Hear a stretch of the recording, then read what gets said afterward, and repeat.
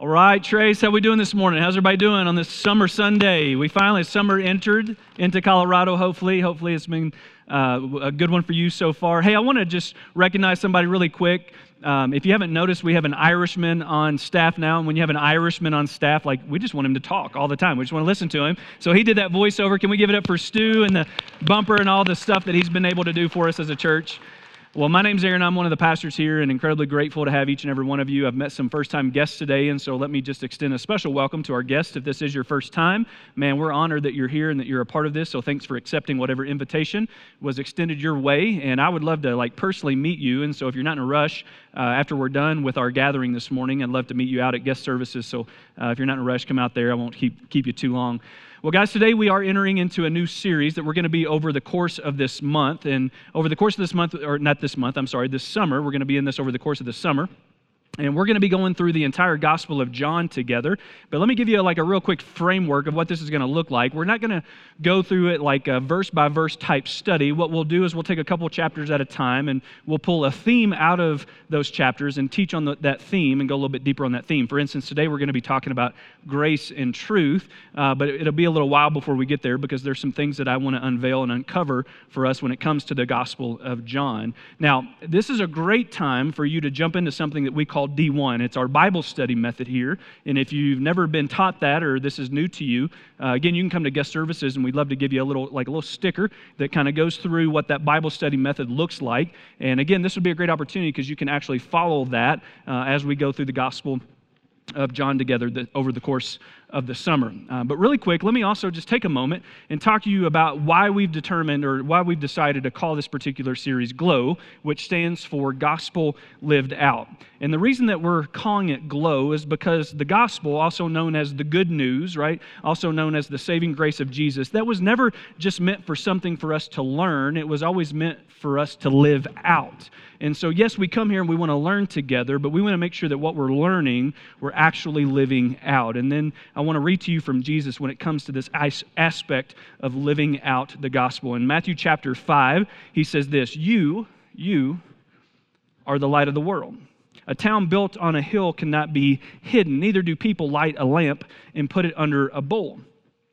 Instead, they put it on its stand, and it gives light to everyone in the house. In the same way, let your light shine before others, that they may see your good deeds and glorify your Father in heaven. In other words, we were meant to glow. We were meant to glow. Now, our main text for today is actually going to be in John chapter 1, verses 1 through 18. And so if you have your Bibles with you today, I would encourage you to turn them open or turn them on and find your way over to John's Gospel beginning in chapter 1. And I need to let you know, this passage that we're going to be looking at today is actually an incredibly popular passage. And the reason why this passage is so popular is because the content that we find in this passage is so rich. Probably 6 to 9 months ago, I actually encouraged my staff to memorize this particular passage of Scripture because of how rich its content is. Every Sunday morning, when I get up here and I do a sound check, I actually quote, every single Sunday, I quote from this particular passage of Scripture because of how rich its content is. And so I'll get up and I'll kind of speak its truth over why we show up here in the first place. And so what I want to do before we get there is I want to set some context for us when it comes to not only the passage that we're going to be reading, but the entire Gospel of John. Now, context, you'll hear us talk about context a lot around here. Context is key. Context helps us understand more deeply what we're reading. And you've probably heard us say this before, a verse can never mean what it never meant. And sometimes when we don't have the proper context for what we're reading, we have a tendency to read into Scripture something that's actually not there. And so we want to make sure that we don't do that. So by having the proper context, we actually take out of the text what was originally intended for us to take its original meaning. And if you'll learn to do this by maybe, learning about the author that you're reading about. So again, today our author is going to be John. And when you start to learn about the person behind the pages, Scripture will start to come to life for you in a whole new way. And John's gospel is actually a perfect example. So let me build the context for this particular gospel. First, John's gospel was written much later than all the other gospels, Matthew, Mark, and Luke. It was written, it's kind of debated, but it was written sometime between 70 and 90 AD, which puts it between 40 to 60 years after the resurrection. And because John lived longer than any of the other 12 original disciples, he brings a different type of aged wisdom to the table. He brings more observations that he got to experience. He brings different experiences and things that he got to live through when it came to the church and kind of what happened in the first 40 to 60 years. And so before he sits down to write his gospel, he's seen things like the explosive growth of this new movement called the church. He's actually seen this happen. He's seen it take place, and he's seen the incredible persecution that's come on the church by both the Jewish religious leaders and the Roman government. He has seen miracles, many of them, but he's probably seen just as many martyrs. He's lost incredible friends like Peter, who was crucified upside down, and James, the brother of Jesus, who was stoned to death because he wouldn't shut up about talking about his brother that he for sure saw come back to life. John also lived long enough to see something called Gnosticism begin to take root in the church, and it was one of the church's biggest threats early on. Now, Gnosticism was this teaching that they said that they followed Jesus, and they said they would follow the teachings of Jesus, but when you looked more deeply at what they taught, they were actually in complete contradiction to the life of Jesus. One of the things that they taught was that you achieved salvation from this higher level of spiritual superiority and divine knowledge, which directly dismisses our core belief as followers of Jesus that we are saved by grace through faith. Now, why do I take all this time to build this? Because this is John's life. This is what John experienced. And so with the partnership of the Holy Spirit, inspired by the Holy Spirit, John sits down to write his account of what he experienced and who he saw. And again, he was one of the closest followers of Jesus, but he's taking all of these experiences in as he sits down to write his gospel. And so not only do these first 18 verses help kind of build a foundation for the rest of his gospel, friends, these first 18 verses actually can help build a foundation for our faith. So without any further ado, let's begin reading John's gospel in chapter 1, beginning in verse 1.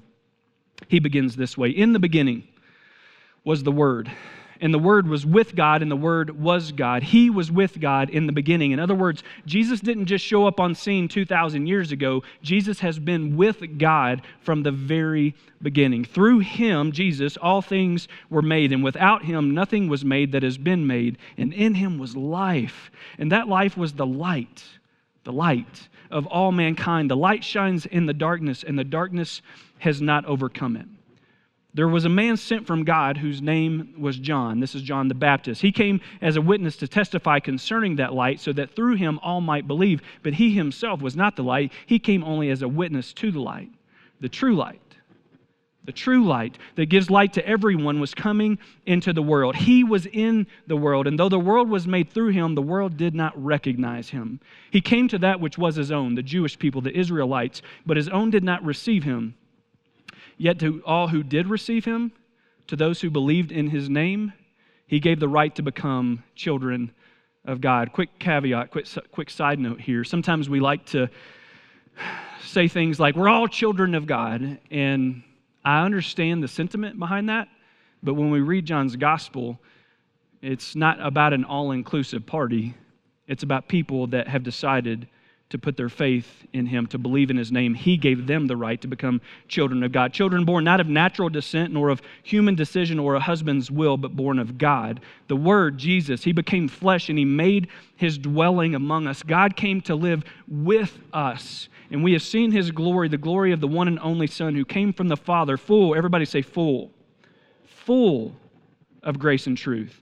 John testified concerning him. He cried out saying, "This is the one I spoke about when I said, he who comes after me has surpassed me because he was before me." Out of his fullness, everybody say fullness, we have received grace in place of grace already given, for the law was given through Moses. And again, context here. John has lived long enough. He's lived long enough life to see that the Jewish people, some of the Jewish, and if you were here when we went through Galatians, you'll remember this. Some of the Jewish people are trying to pull, even Jewish believers are trying to pull the early century followers of Jesus back into Judaism. And so you can kind of sense that as John makes this statement, for the law was given through Moses. That's where the law came from, and the law brought death. But now we've got something new, completely new. Grace and truth. Grace and truth came through Jesus Christ. No one has ever seen God but the one and only Son, who is himself God. Huge foundational statement right there. No one has ever seen God but the one and only Son, who is himself God and is in closest relationship with the Father, has made him known. Potentially, we just read the most defining passage of Scripture that points to who Jesus is. Out of this passage, we learn several things about who Jesus is. We learn that he is the Word. That he is the Word. And remember, the Word is not as much about pages that we read as it is about a person. You see, the pages always were meant to point to the person. And if you read those pages and you miss the person, you miss the point and the purpose of the pages. How many P words was there? That was hard to get through. He's also the true light. The true light. And when I think about light, I think about reflection. When I think about light, I think about all the different things that we potentially reflect in our lives. Like we reflect our hobbies and habits, things that we love, things that we're passionate about. But we as followers of Jesus were always intended to be reflections of the one true light. We were supposed to glow. He's God.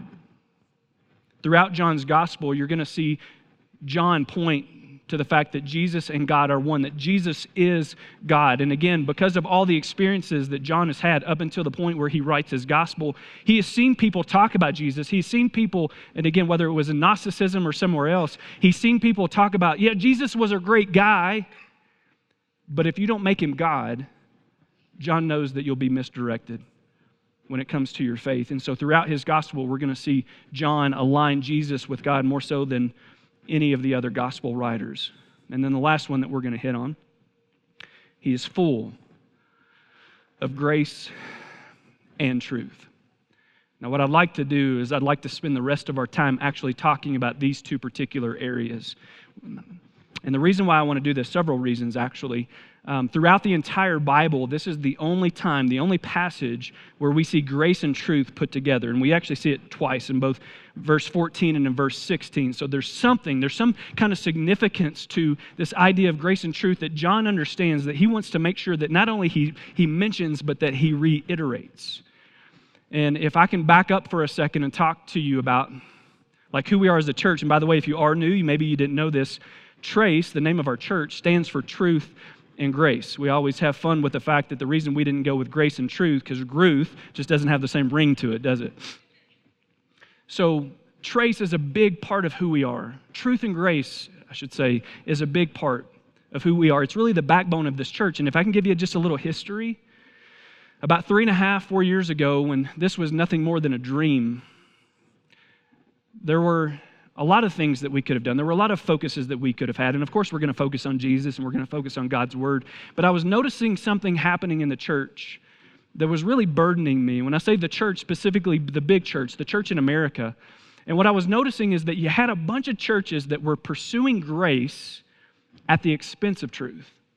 In other words, it's like, man, we're going to focus so much on grace. We want to reach lost people and we want to reach broken people and people far from God, all things that you should do. But when you go too far with it, without bringing truth behind it, what happens is you begin to give license to sin.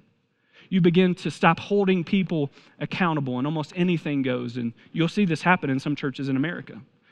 But then on the other side, you had these churches that were pursuing truth at the expense of grace, where it's like, man, let's just study God's Word and let's make sure everybody knows the truth of God's Word. And they would push so hard in this direction that they would do so at the expense of grace. And those churches began to find it difficult to reach people where they were at, people that are broken, people that are far from God, people who don't feel worthy to walk through the doors of a church. And so what I started to notice was, man, if we're going to do this, like if we're going to start a new church from scratch, I want to make sure that we're pursuing what Jesus wants us to pursue. And John makes it clear. It should be both grace and truth. And so the way that I've described it before in the past is, because we're not Jesus, we're still going to get this wrong. And so sometimes we'll probably err on the side of grace, where something that we'll preach on or something that we'll do here as a church will err a little bit more on the side of grace. And sometimes the things that we talk about will err a little bit more on the side of truth. But our pursuit is always fullness. So instead of being lopsided, where it's like, hey, let's just be all about God's truth, or let's just be all about God's grace, instead of being lopsided in one of these camps versus the other, we want to live here. And what happens is when you live here, there's a gap, right? There's always going to be a gap, and that gap is tension. And the reason that is tension is because if I get up here and I preach a sermon that's more seasoned with grace and you're a truth person, you're going to feel a little bit of tension. And so what we've encouraged people that know, if you know you're more of a truth-leaning person, we want you to pursue grace. And then sometimes I'll get up here and I'll teach on something that's more grace. Did I say this wrong? Which one am I on? Grace-centered truth. I'll teach something that's more truth-centered. And then we'll have people that are more, in the camp of grace that will feel that tension because they naturally lean in the area of grace versus truth. I bet many of you, if not most of you, probably know what camp you fall in. I think we all know that we probably lean more towards one or the other. So really quick, for the sake of illustration, how many of you guys know that you're more of a truth person? Just raise your hand. Let me see them. Get them up there. Get them up. Good, that's quite a few of you. Grace, how many of you guys? Yeah, pretty good balance, But here's what I want to do. You see, we were never, and I've noticed this happen sometimes where people kind of pride themselves, where it's like, yeah, I'm a truth person or I'm a grace person, and I think we need to be careful with that. Because anytime that we decide just to kind of camp in one of those areas versus the other, I think we're subjecting ourselves to some things that become unhealthy. Here's what I mean by that. I'm gonna make some suggestions here. If you have a tendency to be more lopsided with truth, here's what I think. I think you'll be more quick to judge. I think you'll probably pride yourself in biblical knowledge, or maybe a little Pharisee in you. I think you'll probably just struggle with pride overall more so than other people. I think if you're lopsided with truth, you're likely going to struggle with forgiveness and extending grace. Now, if you're more lopsided towards grace, I think sometimes you're going to fail to hold people accountable. You'll often overlook sin or dismiss it altogether. You'll be quicker to make compromises and maybe more prone to go with how you feel about something versus what God's word says on the matter. Do you see the danger? Do you see the danger of what happens when we decide just to land in one camp versus the other? It can't be that. It's got to be the pursuit of the fullness of both. But here's another error that I've noticed that happens when people communicate or talk on this subject, people in my position. They often talk about balance.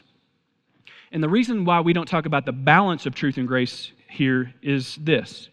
These two glasses represent balance, but they're also representing low amounts.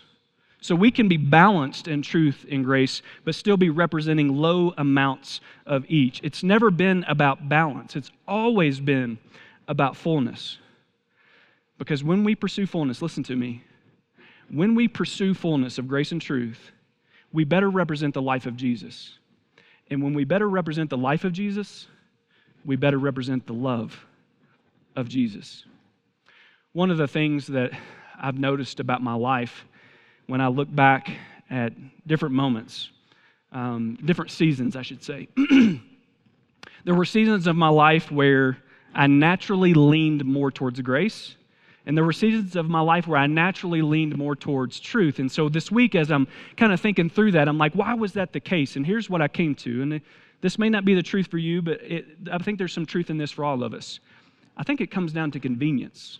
Here's what I mean by that. When I go back and I look at different aspects of my life when I was compromising consistently, in other words, I was living in sin, I naturally leaned towards grace because it was more convenient. I didn't want anybody calling me to a higher standard. I didn't want anybody calling me out. And so I wasn't expecting to call other people out or hold them to a higher standard based on the way that I was living my life. So I naturally leaned in the area of grace. That may be your story this morning.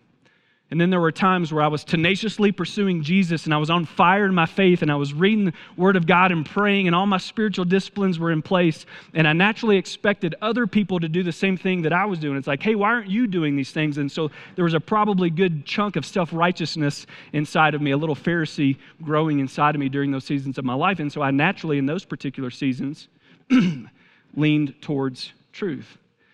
Friends, this is why, listen to me, this is huge, I think. This is why grace and truth, they can't be subjective.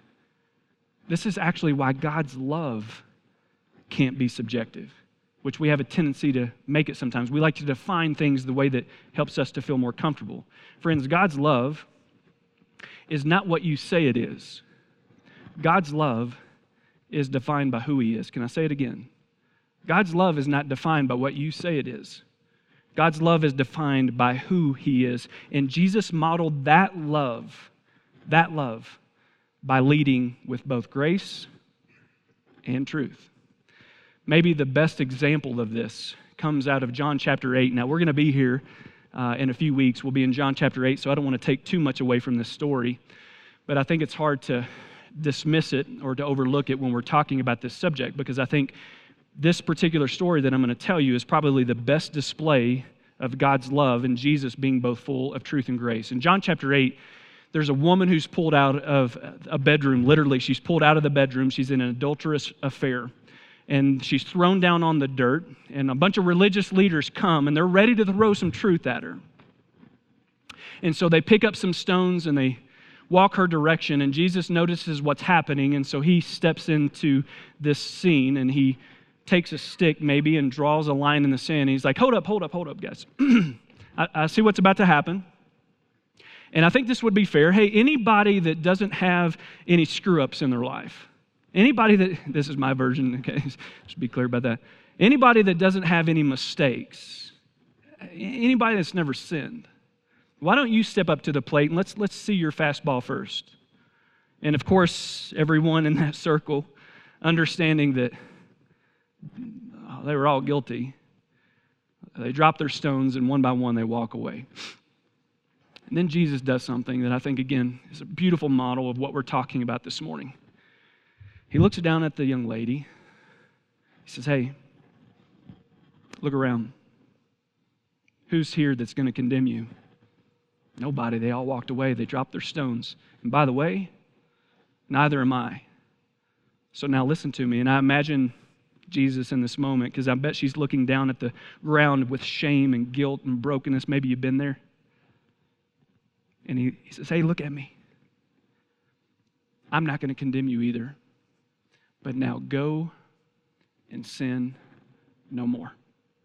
He led with incredible grace in the midst of her sin. It wasn't 2 years later.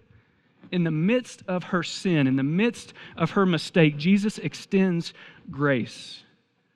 But then He backs it up with truth. Friends, that is what unfailing love looks like. And maybe the best way that I could define what unfailing love is for you today would be this right here. The fullness of grace plus the fullness of truth is God's unfailing love. I was reading through the Psalms this week, and I noticed that over 25 different Psalms talk about God's unfailing love, but there was one particular psalm that stood out to me. In Psalm 21, the psalmist says this, "For the king trusts in the Lord. The unfailing love of the Most High will keep him from stumbling." It's God's unfailing love that keeps us from stumbling. But when our approach of God focuses too much on truth at the expense of grace, or too much on grace at the expense of truth, you know what happens is we get lopsided. You know what happens when we get lopsided? We stumble. And when we stumble, we miss God's unfailing love. Are you starting to see how important this subject is? In one of John's other letters, he talks about this unfailing love a little bit differently. He talks about how God's love is perfect. He talks about this perfect love. And when he talks about this perfect love, he says it has the ability to cast out all fear. So listen to me. Maybe, just maybe, if we want to remove some of the fear in our lives, if we want to remove some of the worry and the anxiety in our life, maybe it's on the other end of us pursuing the fullness of grace and truth, because when we do that, we arrive at God's unfailing love. Are you starting to see how important this is? And as we think about how we want to glow and how we want to be a reflection of the true light that comes only through Jesus, maybe we just need to pursue the fullness of grace and truth. When we talk about how we want to be a church that's living on mission to leave a trace of God's love everywhere we go, we want to make sure that that trace of love is always representing the fullness of both grace and truth. Guys, it cannot be one or the other. It can't be balance. It can't be our preference. It can't be what's convenient. Our pursuit always has to be fullness. The fullness of grace and truth. And listen to me, grace is not even grace when it's not followed with truth. And truth is not even truth when it's not followed or covered in grace. Maybe the most succinct way I could say it is this. The only way to be effective and faithful, the only way for us to be effective and faithful to the example of Jesus is to be both an image of grace and a voice of truth. When I think back to one of the most pivotal moments of my life, I was 22 years old. Some of you know this. I've shared little bits of my story along the way, but I was pretty jacked up growing up and made a lot of mistakes. And then I didn't have hardly any, if any, male role models in my life growing up that were leading me in a good direction. And so when I became 22, I met a guy named John, and John was a part of the health club that I was a part of, and he was a very strong man of God, and for whatever reason, he decided that he wanted to be intentional, that he wanted to speak into my life. And so John made himself available, and he was so seasoned with grace, because at that point in time, I was still making a lot of mistakes. And he was so seasoned in grace in how he approached me and how he was guiding me through that. But he also knew when to punch me in the chest, and he literally did that a handful of times. And I needed it.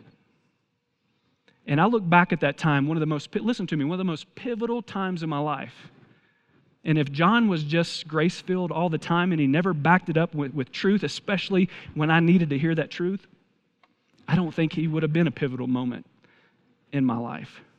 Guys, one of the reasons why I can see why more people don't pursue the fullness of both and just decide, you know what, I'm just going to land in this camp or I'm going to land in this camp is because when you pursue the fullness of both grace and truth, it is hard.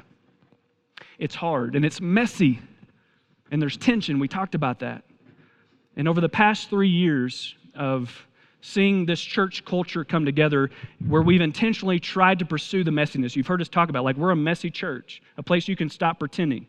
And we're going to pursue this tension, even though it's not easy. It's easier to land in one camp versus the other, but we're going to pursue this tension. I've learned a lot of things.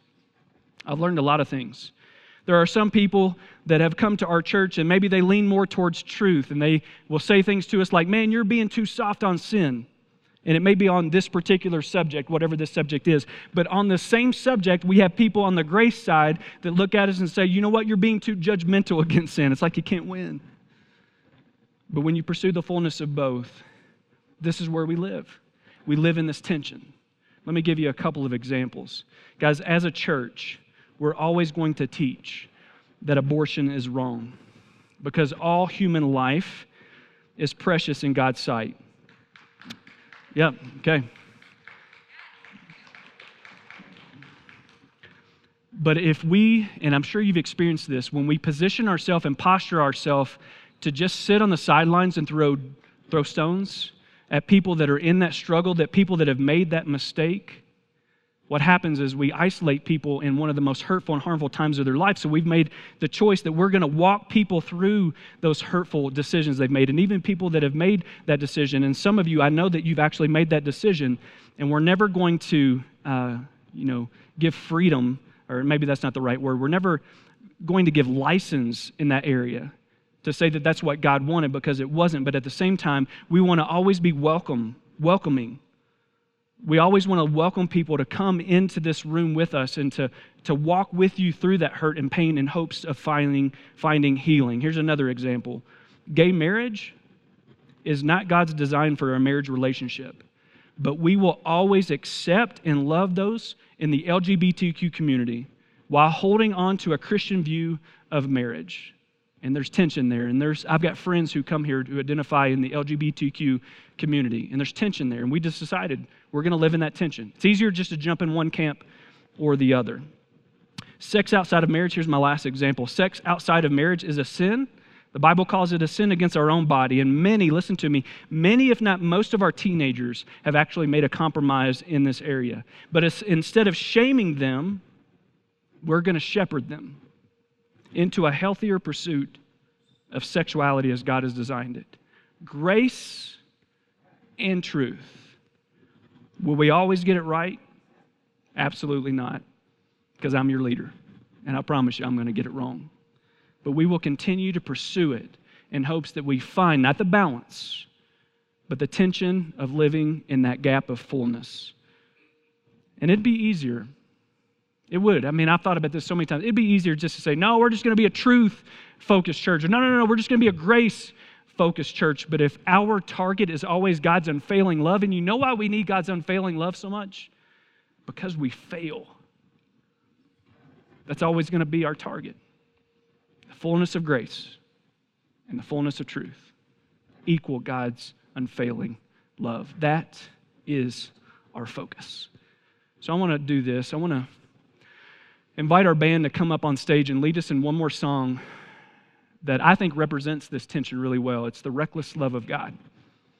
The reckless love of God. But before they lead us in that song, I want to lead you through 4 statements that over the course of these 3 years of trying to figure out how to develop a culture that is centered in pursuing the fullness of both of these, I want to leave you with 4 statements that I think help capture the essence of grace and truth. Here they are. Number 1, grace says, come as you are. This will always be the kind of place that says, come as you are, no strings attached. But truth says, don't stay as you are. Grace is God leaning in our direction.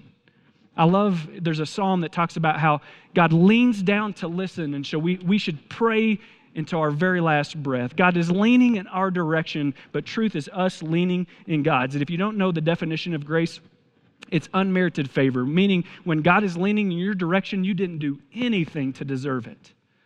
Unmerited, but freely given. Statement number 3, grace says there's no condemnation. Truth says, now go and sin no more. Grace is what brings us forgiveness, but truth is what should lead us to faithfulness. The Word became flesh and made His dwelling among us. We have seen His glory, the glory of the one and only Son, who came from the Father, full of grace and truth. Let me pray for us. Lord, this is one of those really difficult areas. And God, I pray that in a way that only you can through the power of your Holy Spirit, that for those of us in this room that maybe lean too much towards truth, that you would convict us of that and show us what it looks like to pursue grace. And for those of us in this room that maybe lean too much towards grace, that you would show us what it looks like to pursue more truth, in hopes that we would arrive at fullness. And we know we're not Jesus, so we're never going to arrive there completely. But God, that we would live in that tension of trying to pursue both, not making compromises because we're leaning too much towards grace, and not being judgmental and condemning because we're leaning too much towards truth. But God, that you would show us the sweet spot of living in the tension as we pursue the fullness of both. And so, Lord, I pray that you continue to help us to build a foundation here on Jesus, which means we're building a foundation as a church on the fullness of grace and truth. God, would you help us continue that pursuit and continue to build that foundation for us? We pray this in your name. Amen.